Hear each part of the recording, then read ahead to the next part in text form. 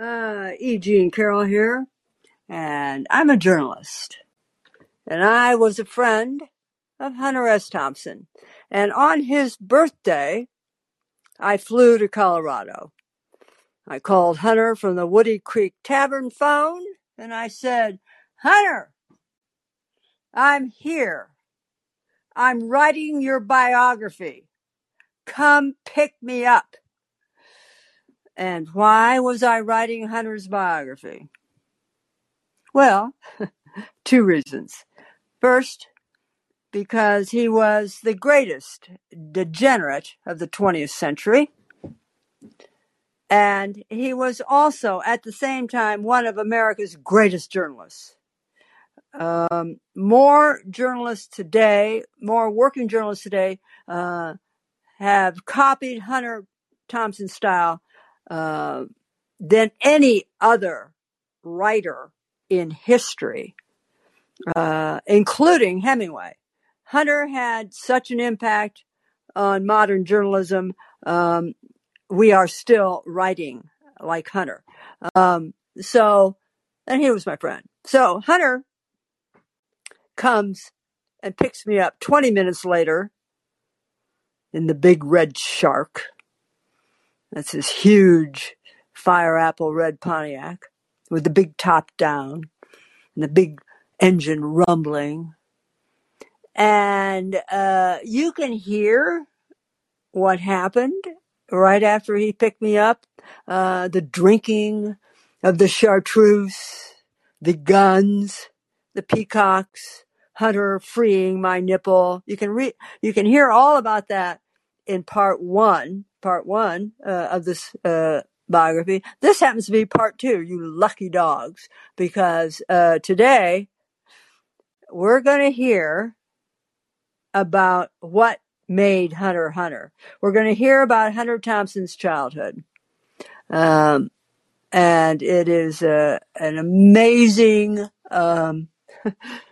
it's an amazing history. What created America's greatest degenerate? What created that? Where do you think he's from? What do you think his parents were like? So we're going to begin.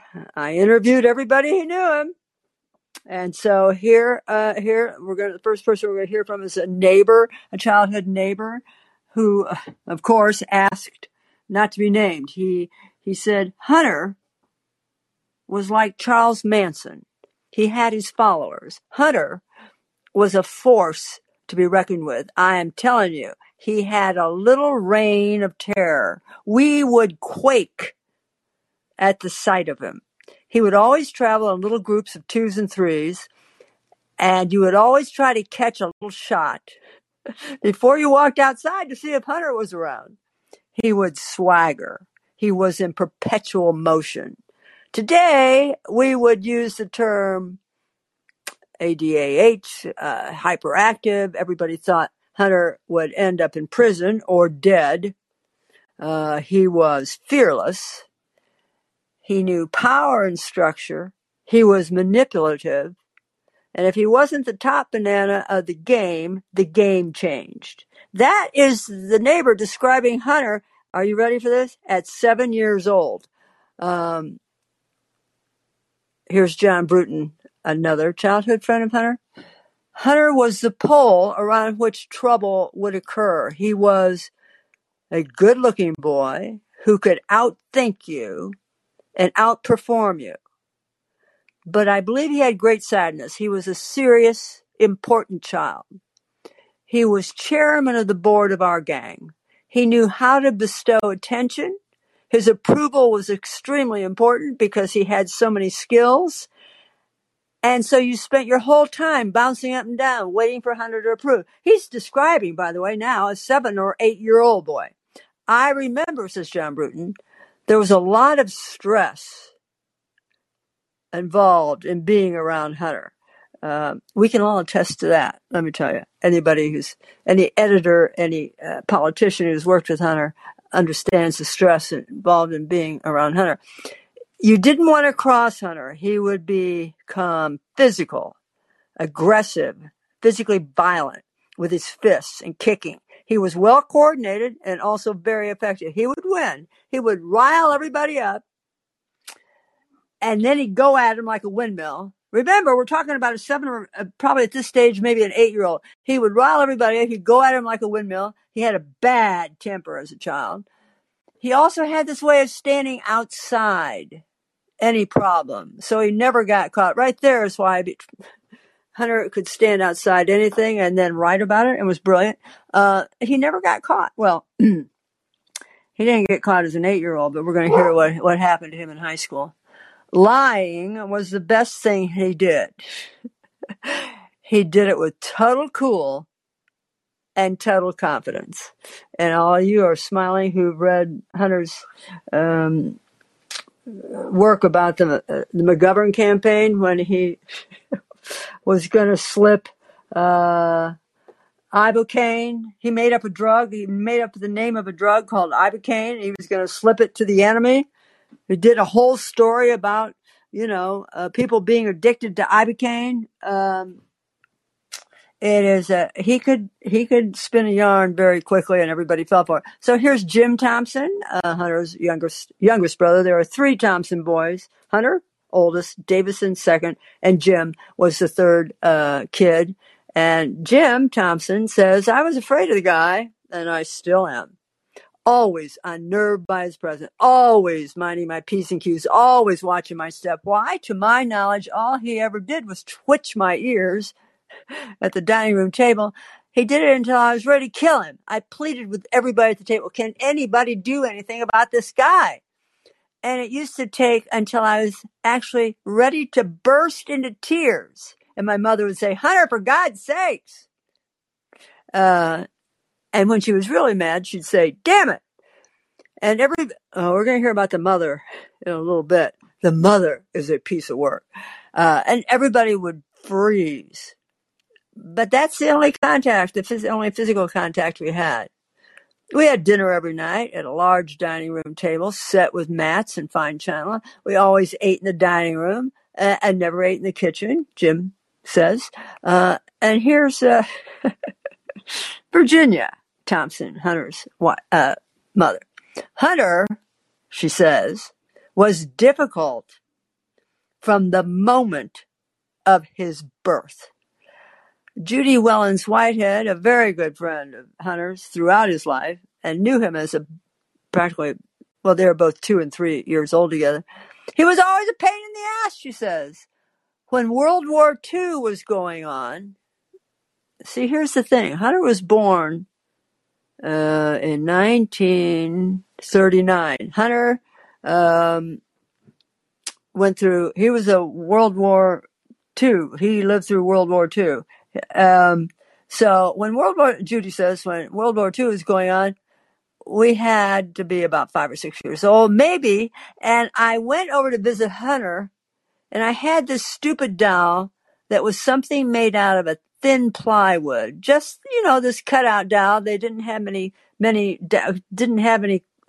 dolls during the Second World War because all the fabric and all the plastic and all the material went for making, as you know, guns and boats and uniforms for the soldiers that went on to save democracy, by the way. Anyway, so she just has this thin plywood doll with the clothes painted on. And she reminds us that you didn't get toys in those days. And so she says, I go over to see Hunter, and he grabs my doll and smashes it over a tree.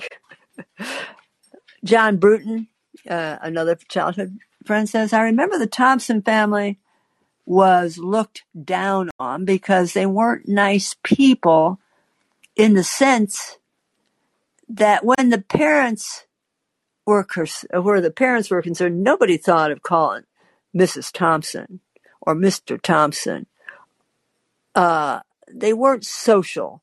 They really kept to themselves. John Bruton says, all I remember is that there was despair of Hunter because Hunter was incorrigible and you couldn't do anything about it because you couldn't talk to his mother.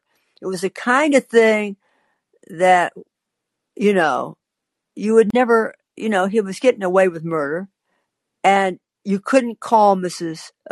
Mrs. Thompson, and Mrs. Thompson couldn't control her boy. She could never, John Bruton says, cope with Hunter. She was, hey, listen, listeners, anybody out there, you all know nobody could control Hunter. Nobody. Zero. Nobody. Nobody. Anyway, so John Bruton goes on. She could never cope with Hunter. She was a sort of a weak and dithery woman, a sort of a desperate, ineffectual woman. We're going to hear from somebody else who disagrees with this. I remember her as just covered with woe. The house itself was just messy, but she had a droll sense of humor. My own mother did not like Hunter, which of course added to the appeal of Hunter. And here's from Porter Bibb. By the way, the people we're hearing from are very fancy people. Hunter was born and raised in Louisville, and we're talking to the fancy people of Louisville. Porter Bibb here, which we're about. Porter went to Yale. Porter is this great grandson of a grandmother who was Clark. Lewis and Clark's founded that Lewis and Clark. Porter was the first publisher of Rolling Stone, and he's a financier now. So Porter says, let's say Hunter was not born into enormous affluence. And the Louisville we both grew up in was so free form in the 40s and 50s. The fabric of society was tearing. The whole business of integration, the whole influx of industry started corrupting this very sleepy, stable world of Southern society that lasted through the Second World War. And then all of a sudden, all bets were off. Everything was exploding. The city was growing at a phenomenal rate. The old institutions were being fragmented and decentralized. And there was absolutely nothing you could hang your hat on. Ginny Daniels, and by the way, that is not her real name. She asked not to have her real name mentioned. Louisville, she says. Louisville is a tight-ass town. Hunter, Walter Kagi, Ching Terrell, Neville Blakemore, Duke Rice, Judy Nellens, they all lived in these very large houses on Willow. John Bruton's house was enormous. His parents had a chauffeur. We all lived in what we now call the Cherokee Triangle. It was 11 or 12 streets, old frame houses, big trees, big yards, like yuppies and preppies live in the triangle now. And there are a lot of old guards still there. And they just kept it up. Hunter lived on Randall in a stucco house with a big front porch. Here's Gerald Terrell. Gerald Terrell, he's actually called Ching Terrell because he was born in China. We wouldn't call him Ching Terrell today, but his father was a diplomat. He was born in China, and he tells us Ching was very important in Hunter's life. Saved him a couple of times. And Ching says, when his father was alive, he used to sit on the front porch with his little radio and watch us play in the front yard. His dad was a lot older. Hunter's mother was his father's second marriage. And he was retired. He was white-haired, stone-faced guy who didn't say much. Gerald goes on. He was a big sports fan. He would listen to the Louisville Colonels baseball team sitting on the porch. I think Hunter respected him. His mother had no power over Hunter, but had great influence. His father could discipline him right up to the end. Walter Kagi, of course, went on to Harvard, became, the well-known, famous professor of history at the University of Chicago. And Walter Kagi says, I remember Hunter's father may have occasionally whipped Hunter. I mean, in those days, implying that's what you did in those days. I was whipped a couple of times. Yeah, my mother would get out the yardstick. Anyway, Walter Kagi says, I think his father used a razor strap. I recall Hunter using the term whipped in the snozzhole. So I say to Hunter, tell me about your father. long silence.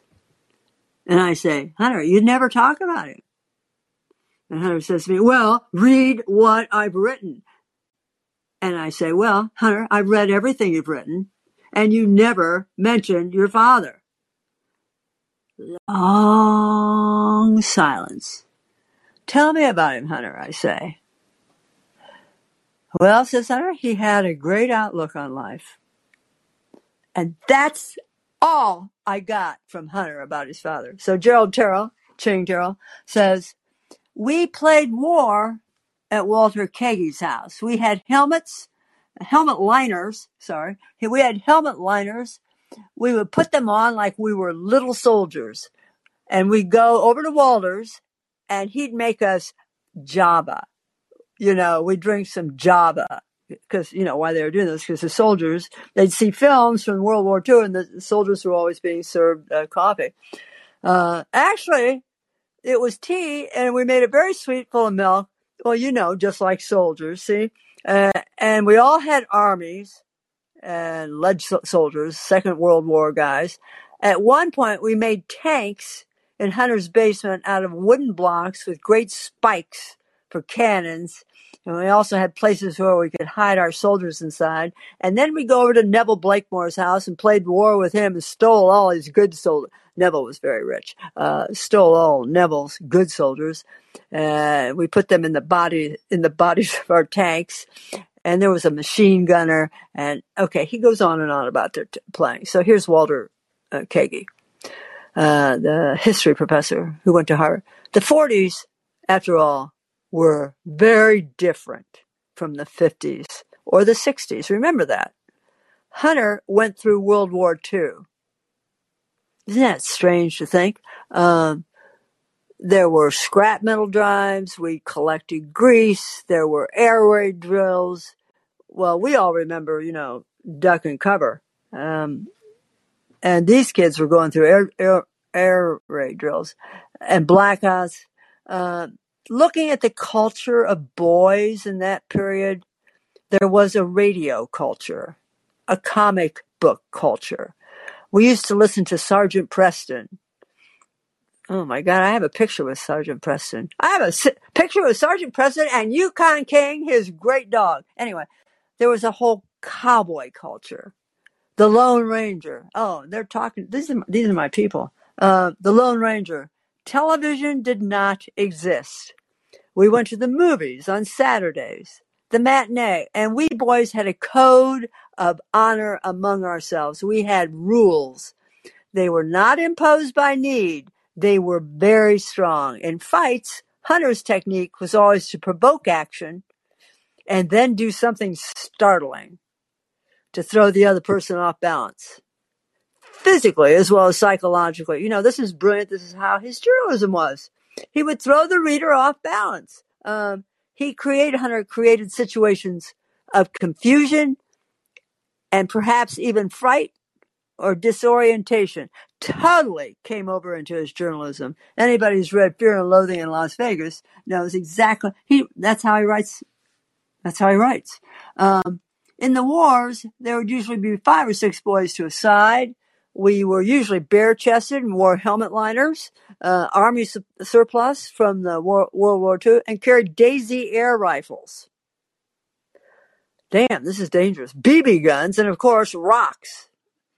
A lot of Louisville had vegetation, lots of squirrels, rabbits, minks, and there were places for ambushes. There was a woods near us.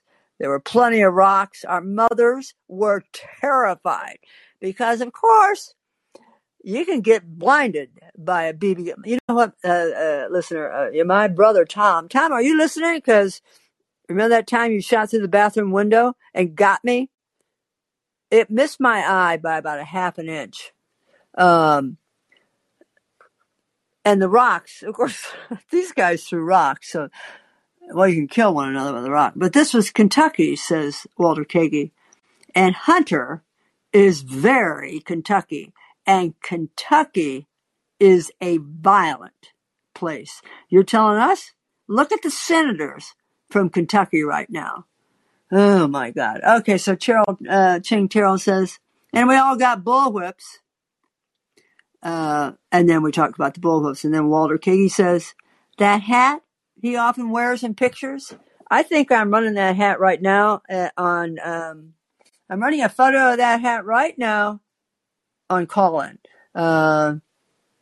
That's why I picked that photo, because Walter Kagi says that hat he often wears in pictures is the same style as the Confederate cavalry hat that goes all the way back to elementary school.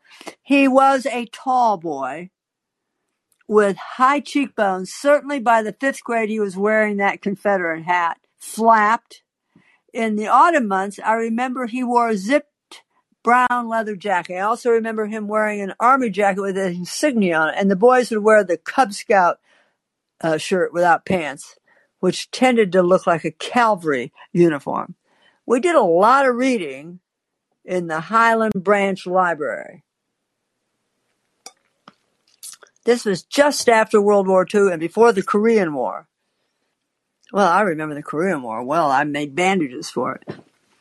And we boys just constantly read about war. Are you all putting this together? Do you realize the people who are in power right now, all the old people, this is what they were. Nancy Pelosi, Donald Trump, Joe Biden, all McConnell. We're talking about, this is how McConnell, when you hear these stories about how Hunter Thompson was raised, this is Speaker McConnell, Leader McConnell, not Speaker, Leader McConnell. He's Kentucky, and he's a senator from Kentucky as well. And we're describing his childhood here, just as we are. Also Joe Biden's, also Nancy Pelosi's, the cowboy culture, the war culture. These kids were raised thinking about war. It's unbelievable. So we knew quite a bit about the Southern generals. Of course, now in Kentucky, they're thinking about the Civil War. So Walter Kagi says, we knew quite a bit about the Southern generals and read in detail about the battles. And next to Bates Court, where we lived, there was a woods. And that's where we played, listen to this, folks, North-South. Does this begin to explain to you, Leader McConnell? That's the critical thing, says Walter Kagi. North-South. We passed letters back and forth over enemy lines. Hunter was General Thompson of the Virginia 2nd Cavalry. His base was Fort Lee. Mine was the Army of Central Georgia. We made, listen to this, special control stamps and special cancellations. Hunter, of course, last time I talked about meeting Hunter in a hotel and going down to the restaurant. And Hunter, everything to Hunter turned into a war. We took the sugar cubes. We went into the restaurant. There was nobody there. And Hunter turned over the sugar cubes at the tables and started to write code for the CIA. And now, I had never been able to know, maybe I didn't even know, whether he was trying to foil a CIA plot with that code or start a CIA plot. But this is how he thought. And by the way, I understood it completely. And then when I talked to Hunter, I said, Hunter, I had no idea that you think of yourself as being from the South. And Hunter said, I've always felt like a Southerner. And I always felt like I was born in defeat. And I may have written everything I've written just to win back a victory. My life may be pure revenge. Isn't that interesting? So Judy Willens, Whitehead, his childhood friend, Hunter was a Southerner, she says, but Rhett Butler and Hunter had nothing in common. John Bruton says, I remember we played doctor with the girls. One of the girls was, and he doesn't say, it begins with an Miss M. She is now a very proper lady, says John. She married a guy named blank. We're not going to say his name. He had a room just off we had a room just off our garage where we played doctor. Hunter and a bunch of us took Miss M into the back room, and we had her pull down her pants, and we looked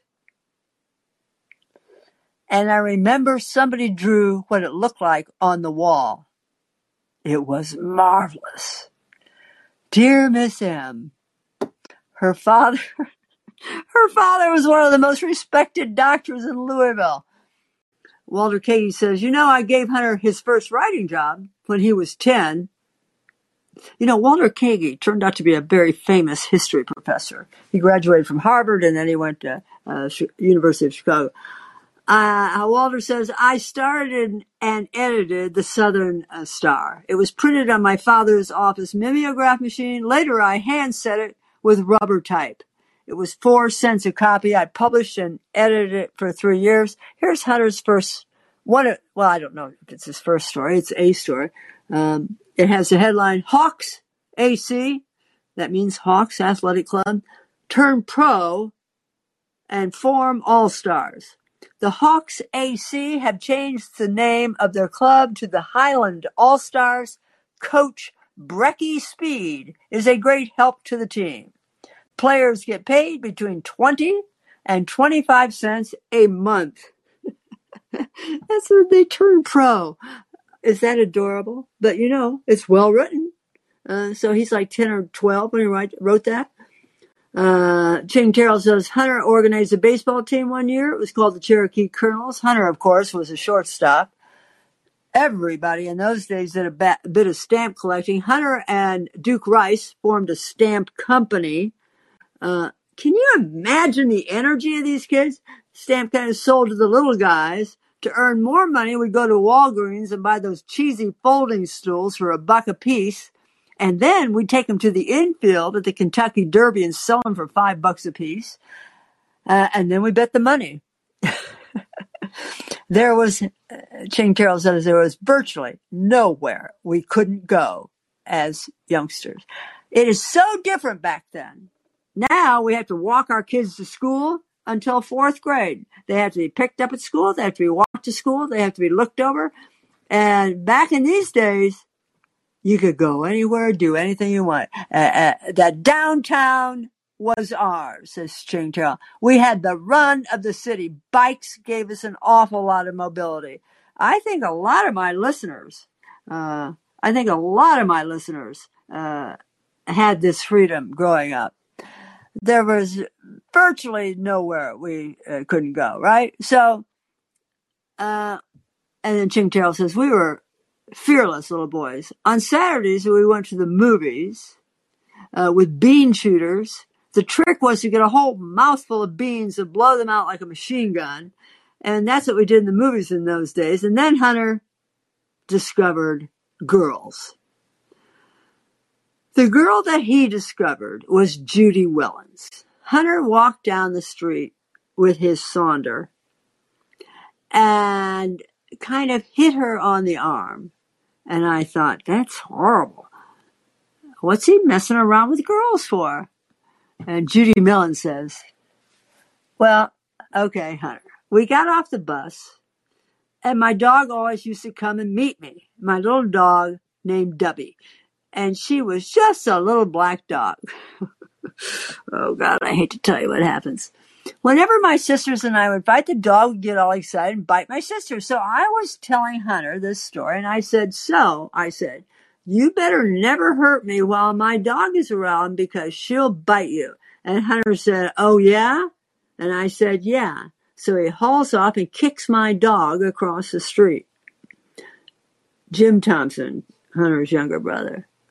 Now, Mother's a tall woman. She's 5'8" or 9, and pretty substantial, but not fat either. Robust, I guess. She's never worn slacks or pants a day in her life. My mother had to leave the University of Michigan, one of the great schools, because the family ran out of money. She was a swimmer, and she played tennis. She rode horses. This is back in the 20s. At one point in her life, she had a horse. And my mother gave us a long leash, let us go as long as we wanted on our own until we messed up, and then there might be discipline, maybe. She was not a nagger, but she had 3 boys. There was Hunter, then my brother Davidson, who was 3 years younger than Hunter, and then me. He's 4.5 years younger. She had an awful leather strap that she kept in a drawer with the cloth napkins, and she would bring it out, that strap, and it was horrible looking, and it had a buckle on it. And that's all she'd have to do. She'd say, well, let's see, we got this strap here. What are we going to do with this strap? And that would quiet us down. I cannot remember being hit by my mother, he says. She would probably admit today that she spoiled us rotten. If she had to do it over again, she probably would have clamped down a little harder. We all made C's in school. And Jeff Porter, a close friend of the Thompson family, says, I think there's something of the Southern Belle about Virginia Thompson, though Southern Belle is not a fair description because it implies a shrinking violet or an emptied, sort of mannered type of youth. Youthful femininity, which is very, so that was not Virginia Thompson. She was a brilliant, insightful realist. She hates decorum, and she hates phonies, and she hates anybody being phony for the appearance of just being proper. So Virginia is she's a very interesting mother to have, as you will hear as we go on. Jim Thompson says, my mother is sharp. She's intelligent, but not in a bookish, schoolish kind of way. She's very dry, sense of humor, cynical, but she'd probably stake a claim to being an optimist. She's kind of a stiff upper lip optimist, even in the face of absolute tragedy. I rarely see her cry. I've never seen her raging mad. She's solid, even keeled, a Roosevelt Democrat, good, strong liberal, a strong libertarian. She doesn't know it. She's almost radical in that regard. So now you can see where Hunter got that. But my mother was not at all physical. She never hugged us, never kissed us, never. I don't remember ever being touched by my mother in an affectionate way. No, hell no. No, there wasn't any of that in my family. So I say to Hunter, how's your mother? And Hunter says to me, she's at home sharpening her teeth. Jim Thompson said, my mother was not particularly feminine. She carried her suffering, I would say, respectfully as a woman. But I don't think she was out to win anybody's heart. I never saw her flirt or romance or carry on. Sex was not a big issue in our house. It wasn't discussed. When it came time to talk about sex, my mother gave me a book. Probably the same with Hunter and Davidson. The book was called Being Born. I remember we were fascinated by it because it showed a woman's breasts, a woman getting ready to breastfeed her baby. And we would all turn to that page and gather around and look at this picture. It showed cows and baby sheep. Sex was really downplayed. Ching Tail says the girls just loved Hunter. Well, I'll attest to that. Women loved Hunter. Oh, my God. Oh, my God. Did the women love Hunter? And Ching Tail says, I remember going down to the Highland Presbyterian Church to a youth group called The League. Well, there's now a dating app called The League. So their youth group, the Presbyterian youth group, was called The League. It was every Sunday afternoon at 5 o'clock, and that's where we did our very close dancing. And you all know what he's talking about. Remember that in grade school? We turned the lights out, and we had the jukebox, and we do that close dancing. Our nuns call it the St. John's Clinch. And the girls, says Ching Chong, they all wanted to dance with Hunter.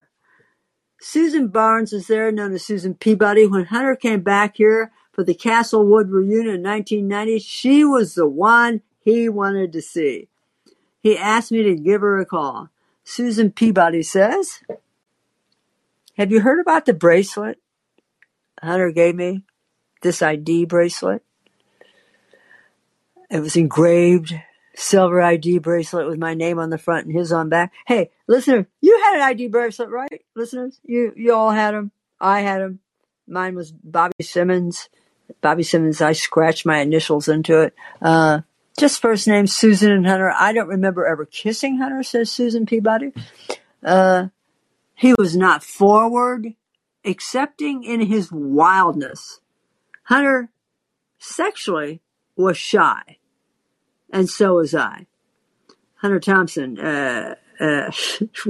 we'll just skip that. So I said to Hunter, Hunter, you went to Presbyterian activities, Hunter? What? And he says, well, we had special activities. At night, we'd all taken up to smoking pipes, and we'd go to Walgreens drugstore. And across in the library, we got these pipes, he says, of tobacco, and we sneaked out of Sunday school and smoked pipes on the stairs of the church. So that explains that. So I say, Hunter, did any of this Presbyterianism, teaching about free will affect you? I remember reading all up on Presbyterian free will before I had this conversation with Hunter. Now I can't remember exactly if the Presbyterians believe in free will or don't believe in free will. But anyway, and Hunter says, didn't matter to me what the fuck they were doing. I said, well, did it influence your life? And Hunter said, I paid no attention. And then I said, but Hunter, you do live existentially. And then Hunter says, Sunday school was a fun gang. And I said, did you ever pray? And Hunter rolls his eyes as in an answer. And I said, when you were young, did you go through a holy period?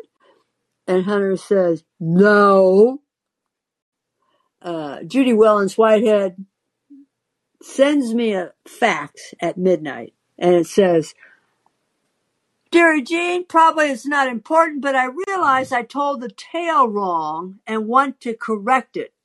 The story about my dog Dubby, who would always protect me, I think I said that Hunter kicked the dog. Wrong. He slapped the hell out of me. He wanted to see if my dog would attack anyone who hurt me, as I claimed. Of course, the dog did nothing. Well, I reeled in whirling stars. I don't know how I got that so wrong. As I remember, Hunter always liked dogs, and I will second that. Hunter loved dogs. Jenny Daniel says, oh, Hunter was a fox. I mean, you daydreamed about Hunter. At 12, I go home to my bedroom and think, God, I'd like to kiss Hunter. He was just sexy. Sexy, but beyond that. There was a quality in Hunter that I think always stayed with me, that I always look for in a man. That it's this arrogance. He had a walk that was cool. Well, if you listen to part one, I described the walk. One leg is shorter than the other, and it's like watching a Hunter's walk. His elbow is lifted up behind him, and he's sort of his legs sort of jut out like a Laker girl. You know the dance group, the Laker girls. Maybe in high school, maybe in grade school. But anyway, so Jenny Daniel says he had a cool walk. And then she said, I wonder if he walks that way now. Well, no, Jenny, no, he doesn't walk that way now. And she says he was a leader. Hunter was a leader of the gang, which we had. And I still have this fantasy. I daydream about being in bed with Hunter. If Hunter and I ever got together, good God. I met him at 12. I had just moved into the neighborhood, and I went out to play, and I was introduced to the kids on the block, and there was this big buildup, and they said, and here's Hunter. And his first question to me was, listeners, can you guess what it was? What was the most important thing to Hunter Thompson? He says to her, are you a Yankee or a Southerner? And I said, well, I don't know. I think I'm a Yankee or something. And so he said, that's the wrong choice. And I had this little hat on, and he took my hat and threw it down in the mud, and I fought. And I mean, we actually fought. And he said, from now on, you're going to be a Southerner. This is it. Well, a lot of girls felt like I did, but, says Jenny Daniels. A lot of girls felt like I did, but a lot of girls were also afraid of Hunter because he was dangerous. And they said he was wild, but he thrilled me. And when we had slumber parties, it was like, ooh, Hunter. Hunter would be the one we would always try to call and ask, what do you look like naked, Hunter? But some girls said, oh, my mother thinks he's just too wild. But I never said that because I secretly wanted to be Hunter's girl. Lewis Mathis, high school, childhood friend, he's now a lawyer, in Shelbyville. He says, I was down from Shelbyville seeing Hunter, and we were, either walking or riding our bikes. But anyway, we were over on Lexington Road where there's this little grocery store, and Hunter walks in that grocery store and just picked up what he wanted, candy bars, potato chips, and I think he even took a soft drink and put it in his pocket and just walked out. It scared me to death. I said, my Lord, I'd be in jail for that. He just walked right out. I have never forgotten it. It scared the hell out of me, let me tell you. Ching Chong says, Hunter and I met these guys from Shelbyville at Presbyterian camp, and we started visiting back and forth. We loved going up to Shelbyville County Fair, and that's where we saw our first stripper.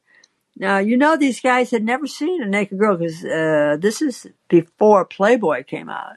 You could not get a gawk at a naked woman.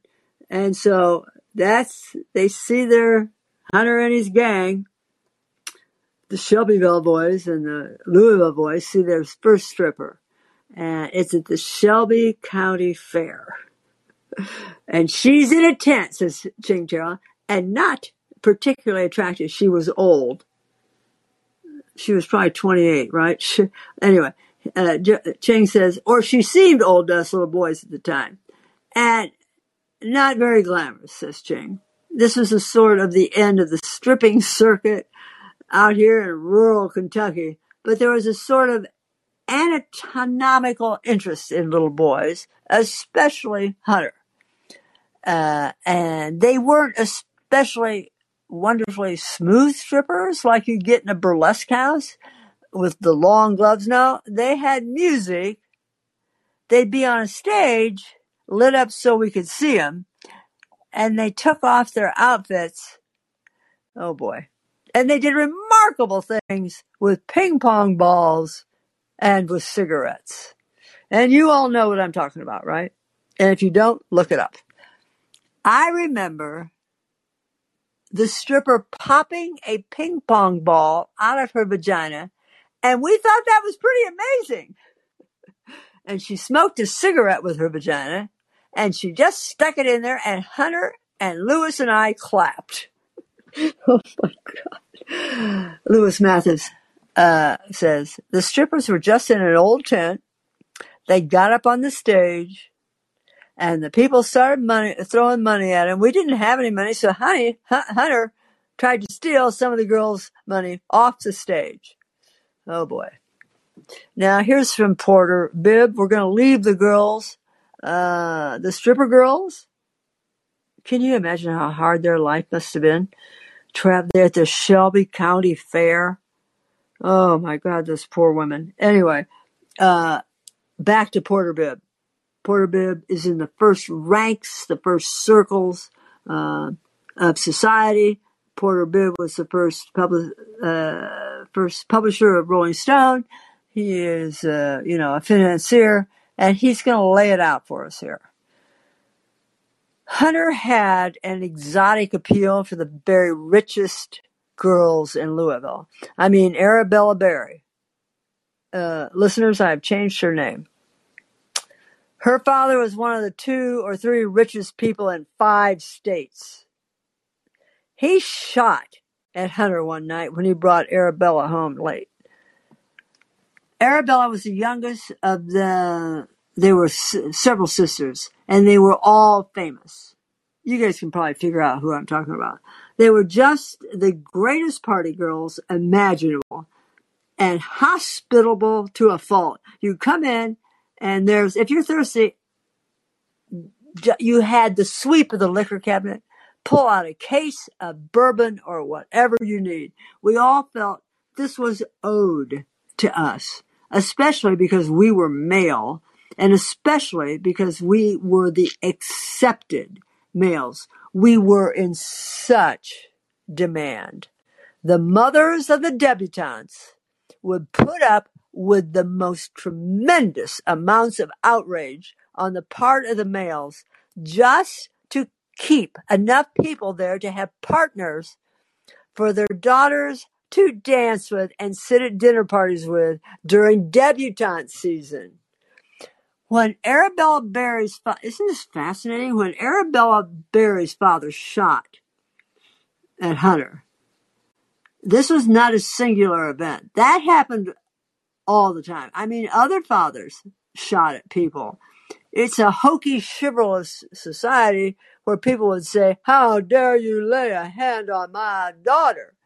On the other side, the daughter was the most experienced 14 or 15 or 16 or 17-year-old imaginable, and everybody was playing this charade. The father was acting like a good Southern father was supposed to act, and the daughters were just trying to get along. It was also the end of a social era. When you got to be 16 in Louisville, and you were of a certain echelon of male acceptability, every single night in the summer, from the day that school ended until the day that school started, every day of the Christmas vacation, there was a major, major party, sometimes 2, sometimes 3, given by the debutantes. That was the system. That meant extravagant, free alcohol for underage drinkers. I mean, this is all, Porter Gibb talking. I mean, total free bars, not bottles, cases, anything you wanted. And it all had the blessing of the establishment of Louisville. The mayor, the mayor's daughter, or the banker's daughter, or Sally Bingham, the father who owned the newspaper, or whatever. You were the Binghams went on to own the Wall Street Journal before they sold it to, Turd Face. What's his name? The Australian, the 2,000-year-old Australian guy. What's his name? I can't remember. Young males were untouchable. Hunter was an Athenaeum, the most prestigious literary association in Louisville, and so Hunter was untouchable. We all started drinking at about 14. Isn't this amazing? I'm talking about bashes. This is Porter going on. I'm talking about bashes in homes, in clubs. They'd have a ball, and then they'd have a breakfast starting at 4 and ending at dawn. And there'd be a luncheon, and then there'd be a tea. And you got to the point where you were totally cavalier. You'd steal 6 bottles of gin, get totally drunk, wake up 24 hours later, and know that there were 3 more parties. It just went on and on and on. Isn't this? People wonder about Hunter Thompson. This is where it comes from. Judy Wellens Whitehead says, I had been out babysitting and was walking home, and all of a sudden, this guy that Hunter got into all sorts of trouble with, his name was Sam Stallings. He's going to appear in a little bit, guys. Sam Stallings, who was just this horrible asshole. Hunter and Sam pull up, and they're obviously drinking, and Sam was driving, and Sam was just this horrible person, just horrible, evil, and he was evil from the time he was a child. I mean, I knew him in school. He didn't think anything of breaking somebody's arm or hurting somebody real bad. Sam went on to, I think, Princeton. He He was kind of real soft and fat, and he was one of those kinds of kids. Okay? They pulled up, and they said, "Get in the car, Judy." Well, you know, with Hunter, I'd do anything for Hunter. I always loved him, so I get in the car. And they got really violent with me. I mean, Hunter, too. And I ended up jumping out of the moving car to get away from him. I hurt myself real bad. I had to tell my parents that I fell up steps coming home because I was so banged up. I had to jump out of a moving car. I jumped out and ran as fast as I could, bleeding and all. And now back to Porter Bibb. Porter says, I come from one of the Louisville's first families. My mother was a Clark, George Rutherford Clark of the Lewis and Clark expedition settled in Louisville. One of my grandmothers lived on the estate outside of the city, which became the University of Louisville. My other grandmother lived in the neighborhood that Hunter lived in. It was nice, upscale, middle-class neighborhood. Hunter and I came to know each other through the semi-social, semi-serious Athenaeum Literary Association, which included, only 12 or 14 people each year from all over the city, where there were probably 8 or 10 schools, representing sophomores, juniors, and seniors. It was a very big deal. Hello, Guff. My dog just walked in. It was a very, very big deal. And if you got into Athenaeum, if you stuck around Louisville, you were made for life. It was a 100-year-old organization, very seriously taken. It published every year a literary magazine. This is probably like the Harvard Lampoon, except Louisville style.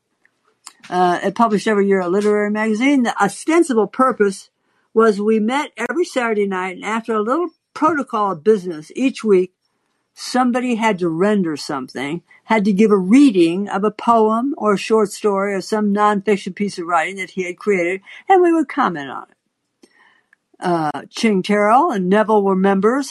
Hunter was censor. Can you believe it? Censor! The censor was meant to cease and desist any activity starting with writing that was not up to standard. It was an honorary position. I didn't think anyone at the time ever thought Hunter was going to have a career as a writer, but there it is.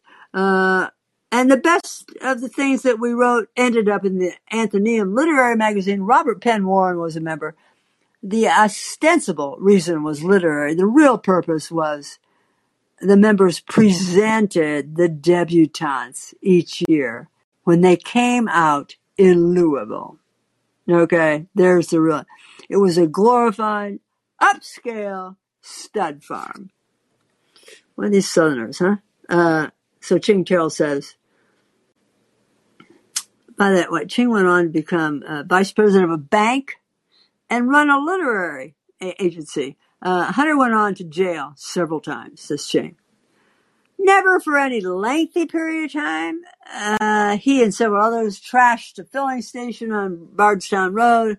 I know I ended up in jail. They caused some serious damage. And I think there may have been a time or two the police came and got him from Mail High. Mail High is where Hunter went to school. He started out at Atherton, and then I've tried to find out if he was kicked out, whether he was sent out, whether he quit. Anyway, he ended up at Mail High. And Mail High, of course, is one of the great public schools in America. They came and they took Hunter away in handcuffs. And Ching was at Mail then. And they did not see him being taken away in handcuffs. But many people did see Hunter being taken away in handcuffs. Porter Bibb says, white bucks, khakis, white button-down Brooks Brothers shirt, leather belt, and Shetland sweater. That was the uniform. We all remember this uniform, right, listeners? All remember that. Rupert Murdoch, thank you, Kath. That's whose name I couldn't remember. He bought it from the Bingham family, from Sally Bingham. That was the uniform. Crew cuts. We all wore crew cuts. Well, we all dated guys like this, right? Castlewood Athletic Club was the feeder to Athenaeum. It was like a farm system. And Hunter was a big star at Castlewood. But only a very small proportion of Castlewood guys got into Athenaeum. Very small portion. And that gave Hunter a lot of currency. So he was kind of multi-level. He hobnobbed with several cliques. This also is very indicative of what Hunter ended up doing in his career. He would just as easily hang out with Hell's Angels on his motorcycle and get into fights with the Hell's Angels. And by the way, if you haven't read his Hell's Angels book, read it. As he would with McGovern and Nixon and the big Warren Beatty, all the big politicals of the time. He would just go back and forth. It was accepted. Hunter was accepted by everybody. Everybody in New York loved him. Everybody in Colorado loved him. They loved him in L.A. He could go and do anything. He was not a chameleon. He was always like Hunter. When Porter Bibb says he hobnobbed with several cliques, he hobnobbed with several cliques, and the very top athletes who were untouchable in high school, they all knew Hunter. Hunter was a gentleman athlete. He was not a competitive athlete. He never went out for anything. Can you imagine if Hunter would go out for something? I don't think so.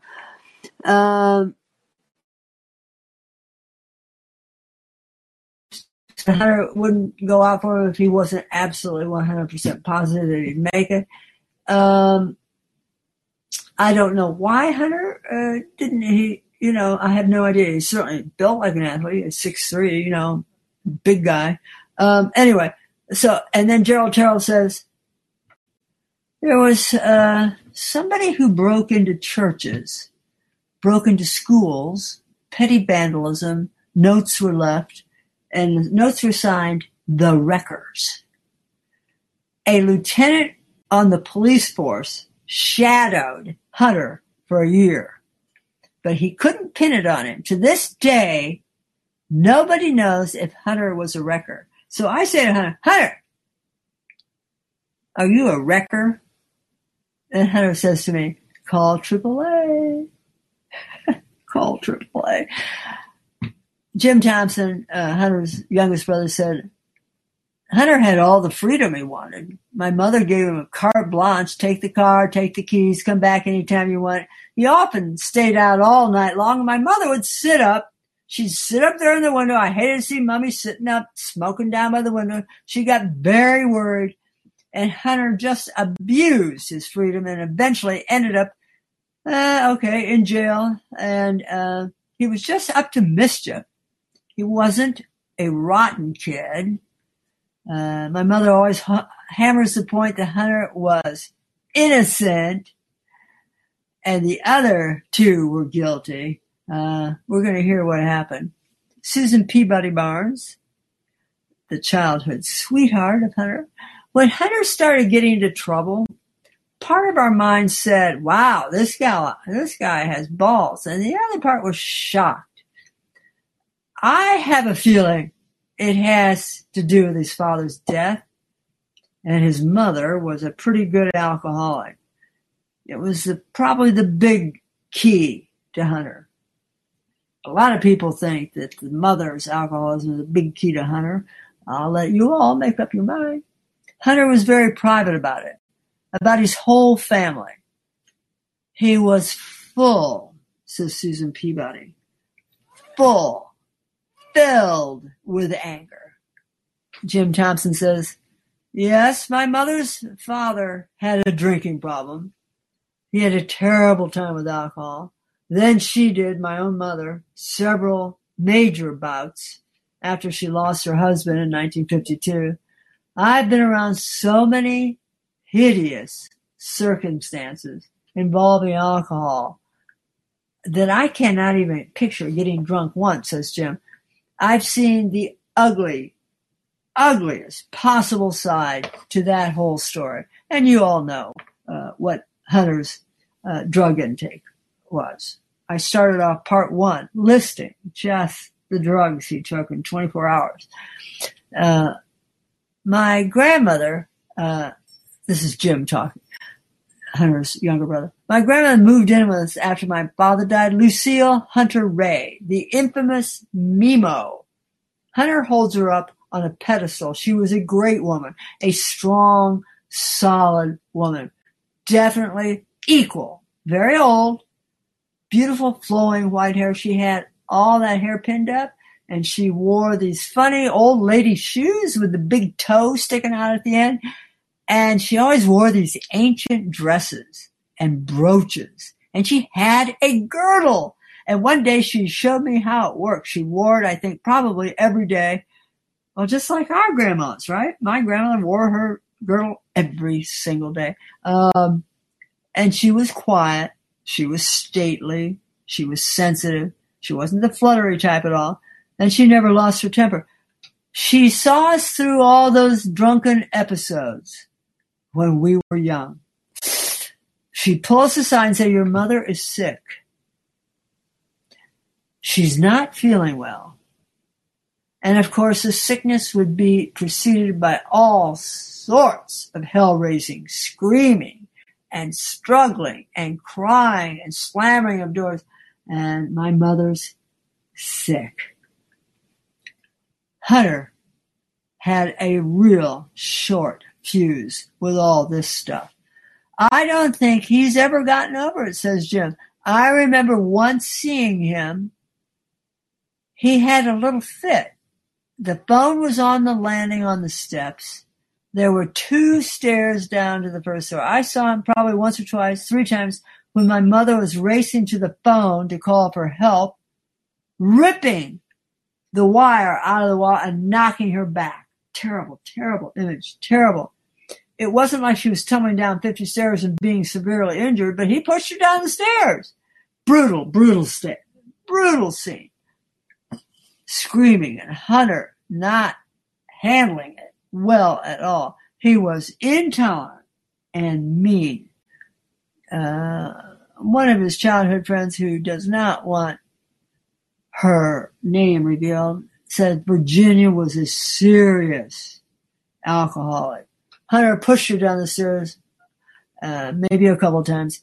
He couldn't put up with it as a kid. He didn't know how to deal with it any other way. It was the only way he had to try and stop her from drinking. I don't think he had a great childhood, she says. And so when Virginia was down and out, like when she was on one of her binges, then I would go over and, kind of clean up the house. And Hunter never talked about his mother's drinking. He beat her once. Pretty bad. I came over and tried to help her and bring her soup and stuff like that.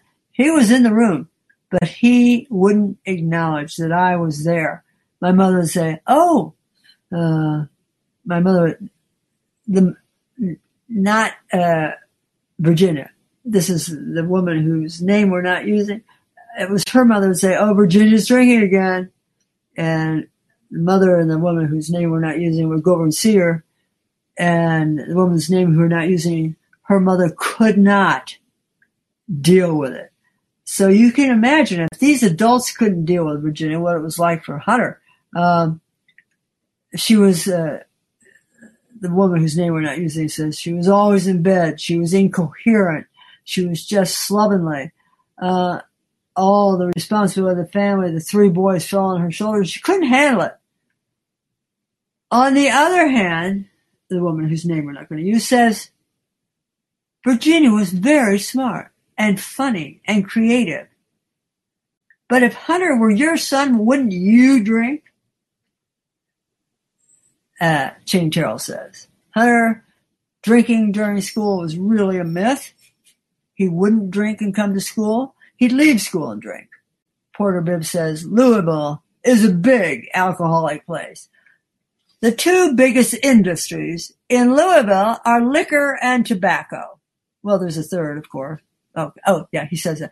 There are about 20 distilleries. We all know what the Kentucky bourbon, Jesus.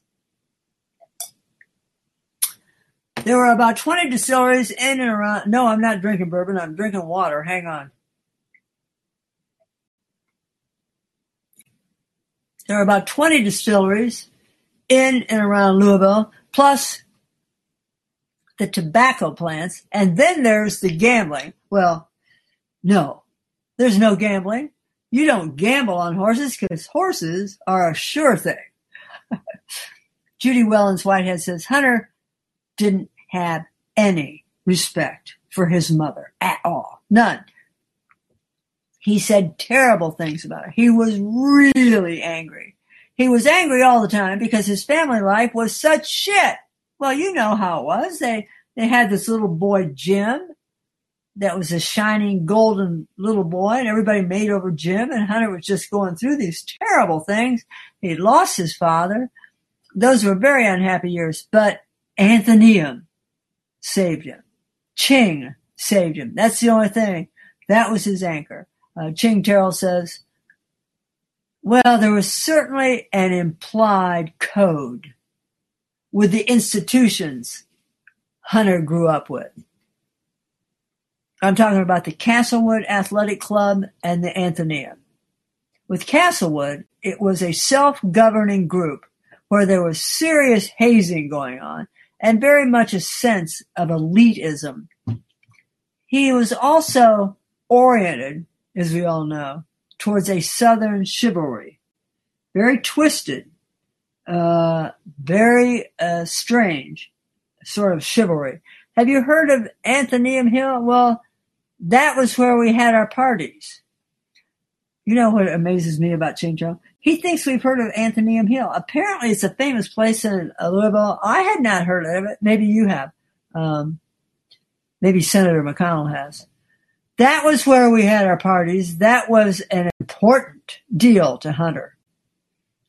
We'd go up to the top after Anthonyum meetings or wherever, and have bonfires. Basically, we'd go up there with girls and we'd drink a lot of beer and make out. We'd sing and tell stories and all the things you do around a bonfire while you're drinking as much beer as you possibly can. You know Fear and Loathing in Las Vegas? Early in that book, Hunter wrote about the glee of gathering his supplies. 42 tabs of this, 2 bags of grass, and a salt shaker of this, and 2 pumps of ether. That's exactly the way he was in high school. He loved gathering up for the big party. He thought that was grand. We have 72 beers, he'd say. The important thing was that we had beer, but the really important thing was we had 72 beers and he had 2.5 quarts of bourbon and we had a pint and a half of gin and we were going to have a big party. He had a unique glee in planning. And when I read this part of the book, I said, same old guy. And by the way, when I was out there on one of my trips doing this biography, we had his Japanese translators were coming. And we spent a day gathering supplies for the arrival of the Japanese translators. And it was exactly as Hunter describes in the book. He did, and exactly what Ching Terrell says, the glee. And we all know it, you know. Hang on, I have to get some more water. The glee of gathering. Nobody did it better than Hunter. It was this childlike joy. It's too bad, you know. It's too bad that every day can't be that way. So Porter Bibb says, I had a lot of confidence, but Hunter had a lot of confidence. It came from an intuitive understanding that he was smarter, stronger, and quicker than the kids we were running with in society. You can pick up a lot of confidence knowing that people who are the establishment, the power structure, that they're not that impressive. I think right there, what Porter Bibb just said sort of also explains Hunter. He was totally confident because he was smarter than almost everybody. And if you remember from part one, he explained, you have no idea what it's like being hit with so many thousands of ideas at once. Luann Murphy Eiler says she's a childhood. Now,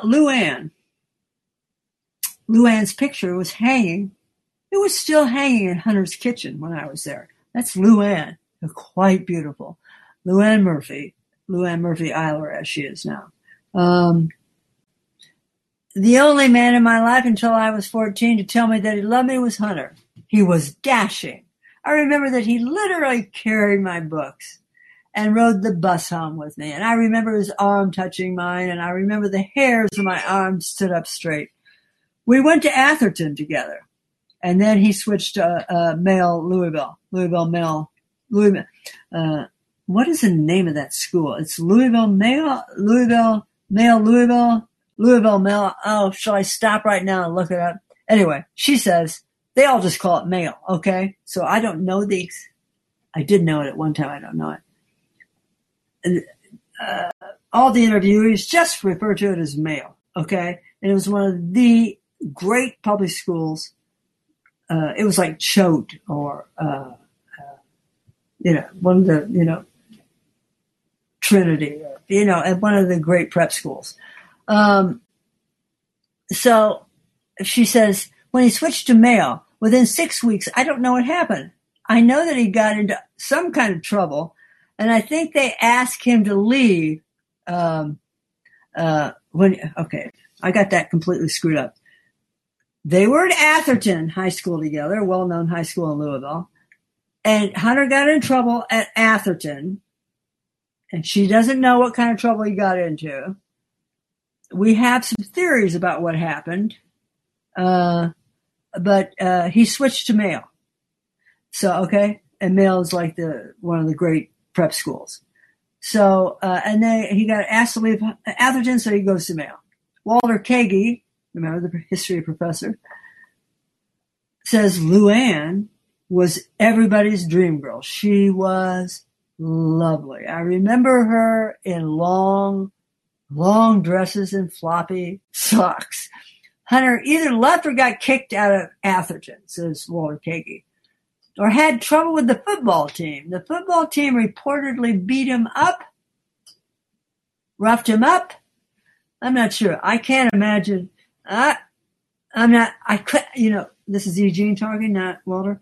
I can't imagine a team doing this to Hunter because he was so good around other boys. Anyway, Walter heard that they roughed him up. I completely doubt that. And then anyway, Walter Kagi says he started to talk about Male High, and they sort of helped him make up his mind. He said, let's leave. So Hunter goes, here's the whole name. Louisville Male High School, Porter Bibb, was one of the most prestigious public schools in the country. They sent people to Yale, Harvard, Princeton. They had teachers who turned down professorships at Ivy League colleges. The year I graduated from Male, they brought girls in, and that was almost as cataclysmic as introducing blacks, and it became Louisville Male and Girls. And the next year after we left, they introduced blacks. And all this was in a tremendous state of turmoil. These are the days, Gerald Chingtel says. Some people say Hunter changed when his father died, but I say it was more than that. Hunter was really keen on sports, the big organizer, short-stopping the baseball team. He wanted to be the quarterback of the football team. But at Castlewood, he was just an end, the receiver. He was on the Highland Junior High basketball team. He wasn't a starter, but he was there. And then in 10th grade, what happened? He hadn't grown. Everybody else had grown. He didn't get his growth for another year. And then, of course, he shot up like 3 feet. But he didn't get his growth, and then it became apparent he was not really a gifted athlete. And he was not going to be a gifted athlete. and his fantasies about being an athlete with the death of his father all caused him to look for another outlet for his energy, and he started getting in trouble. Neville Blakemore says, well, I went on to Princeton. Ching and Bibb and Porter went on to Yale. My theory of Hunter's dissatisfaction from society is based on family circumstances and economics. If you go look, I mean, he's trying to describe why everybody else went on to these great schools, and Hunter went to jail. And here's what Neville Blakemore thinks. They all go on to these great Ivy League schools, and Hunter doesn't. So Neville Blakemore says, if you look at the houses where Hunter lived and the houses where many of his contemporaries, the Athenaeum boys, lived, and the debutantes, you'll see there's a difference in circumstances that's still apparent today. And I think when it became the spring, somebody asked Hunter, hey, where are you going to college? And he said, I don't know, but somewhere. I overheard that. And I imagine at the time, there was almost desperation or frustration in his voice. I thought that Hunter's circumstances were such that the family simply couldn't afford to send him away to college anywhere. And that by this point, he had compromised, had gotten a bad record at Yale, and probably could not have earned any scholarships. So I think he saw his contemporaries carrying on, and he was unable to do so himself. And this turned from hurt to disappointment to anger and rage and frustration. I think that accounts for some of the violence and the vandalism. And Ching really disagrees with me. He says that it started at Castlewood. Remember the athletic club. Hunter couldn't compete athletic with a lot of the people when it came after the death of his father. Whatever that had to do with it. Hunter was definitely frustrated. I don't think it was a single event or a single episode. No, I think it was cumulative. A cumulative effect of losing out. Remember, Hunter, this is E.G. now, John. Hunter was at the peak. He was one of the, 12 guys in all of Louisville, the chosen, the glamour boys. They are the ones who introduced the debutantes when they came out. He was in Castlewood Athletic Club. He was everything. And then they all go on, and he has no money and his academics are horrible.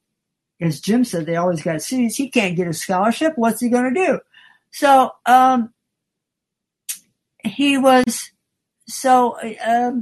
Neville Blakemore says, so he turned, Neville's word is sinister. Ann Willis Noonan is a friend of Hunter's and remained a friend as they grew older. She says, when we were all growing up in Louisville, I would hear stories about this absolute terrorist, Hunter Thompson. He was the local madman. I briefly went out with his brother Davidson and then married one of Hunter's best friends, Billy Noonan. Now, I know that Neville Blakemore, I know him pretty well, and he comes from a very fancy family. He married a very fancy person, but Neville's got it wrong. Here's what Ann says. She says, I think Hunter always hated what Louisville stood for. What it stood for then and what it will always stand for. It was a boring, provincial, middle-class, family-oriented town that had nothing going for it except the Derby for 2 minutes a year. That sort of strikes me as probably the correct reading. What do you think?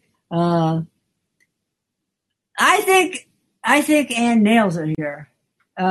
She goes on to say, the bottom line is Hunter would not have wanted to fit in.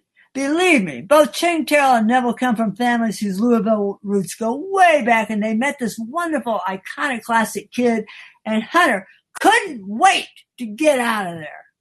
And then Neville Blakemore says, do you know Owl Creek? That's the name of the country club here in town. Of course, Hunter named his ranch Owl Farm.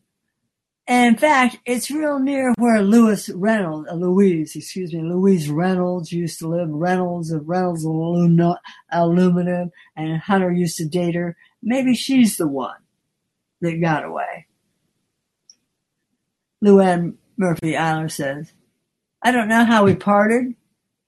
I don't know when we broke up. Yes, I remember my mother. I remember now. My mother laid down the law. She said if I ever saw Hunter again, I would never see him again and would be sent away. I don't think Hunter ever knew how much I loved him. I want to tell him now. I want him to know it. Every time I was getting ready to tell him, long ago, he would do something destructive, and I couldn't tell him. Judy Wellens Whitehead said, I used to go visit him in jail. That's where Hunter started writing.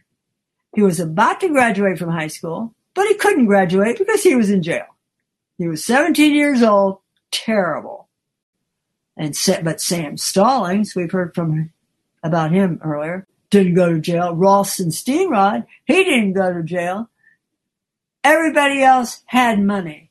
They all got out and went to college. Steenrod went to Princeton, and Hunter was the only one because he couldn't afford, nobody could afford to pay Hunter's way, so he went to jail.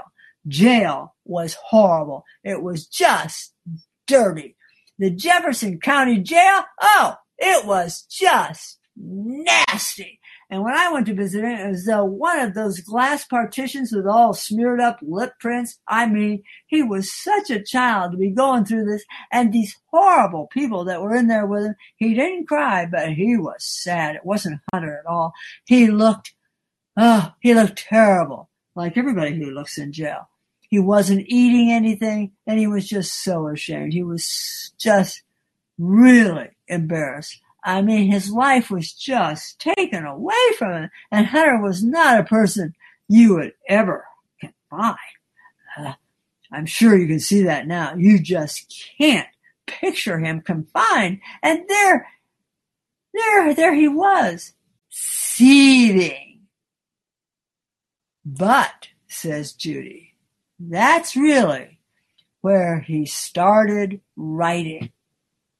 It was the beginning of his life all over again. And that's part 2 of the Hunter Thompson oral biography. Next time, we will hear what happens as my visit to Owl Farm continues. And Hunter Thompson proposes marriage to me. And Hunter Thompson removes all my clothes with a knife, or actually a machete, and so on and so on. So until part 3, my darlings, remember what I always say. Fate loves the fearless. Call her on the phone. Call her on the phone. When you're all alone, darling, ask Eugene. Ask Eugene. Ask Eugene.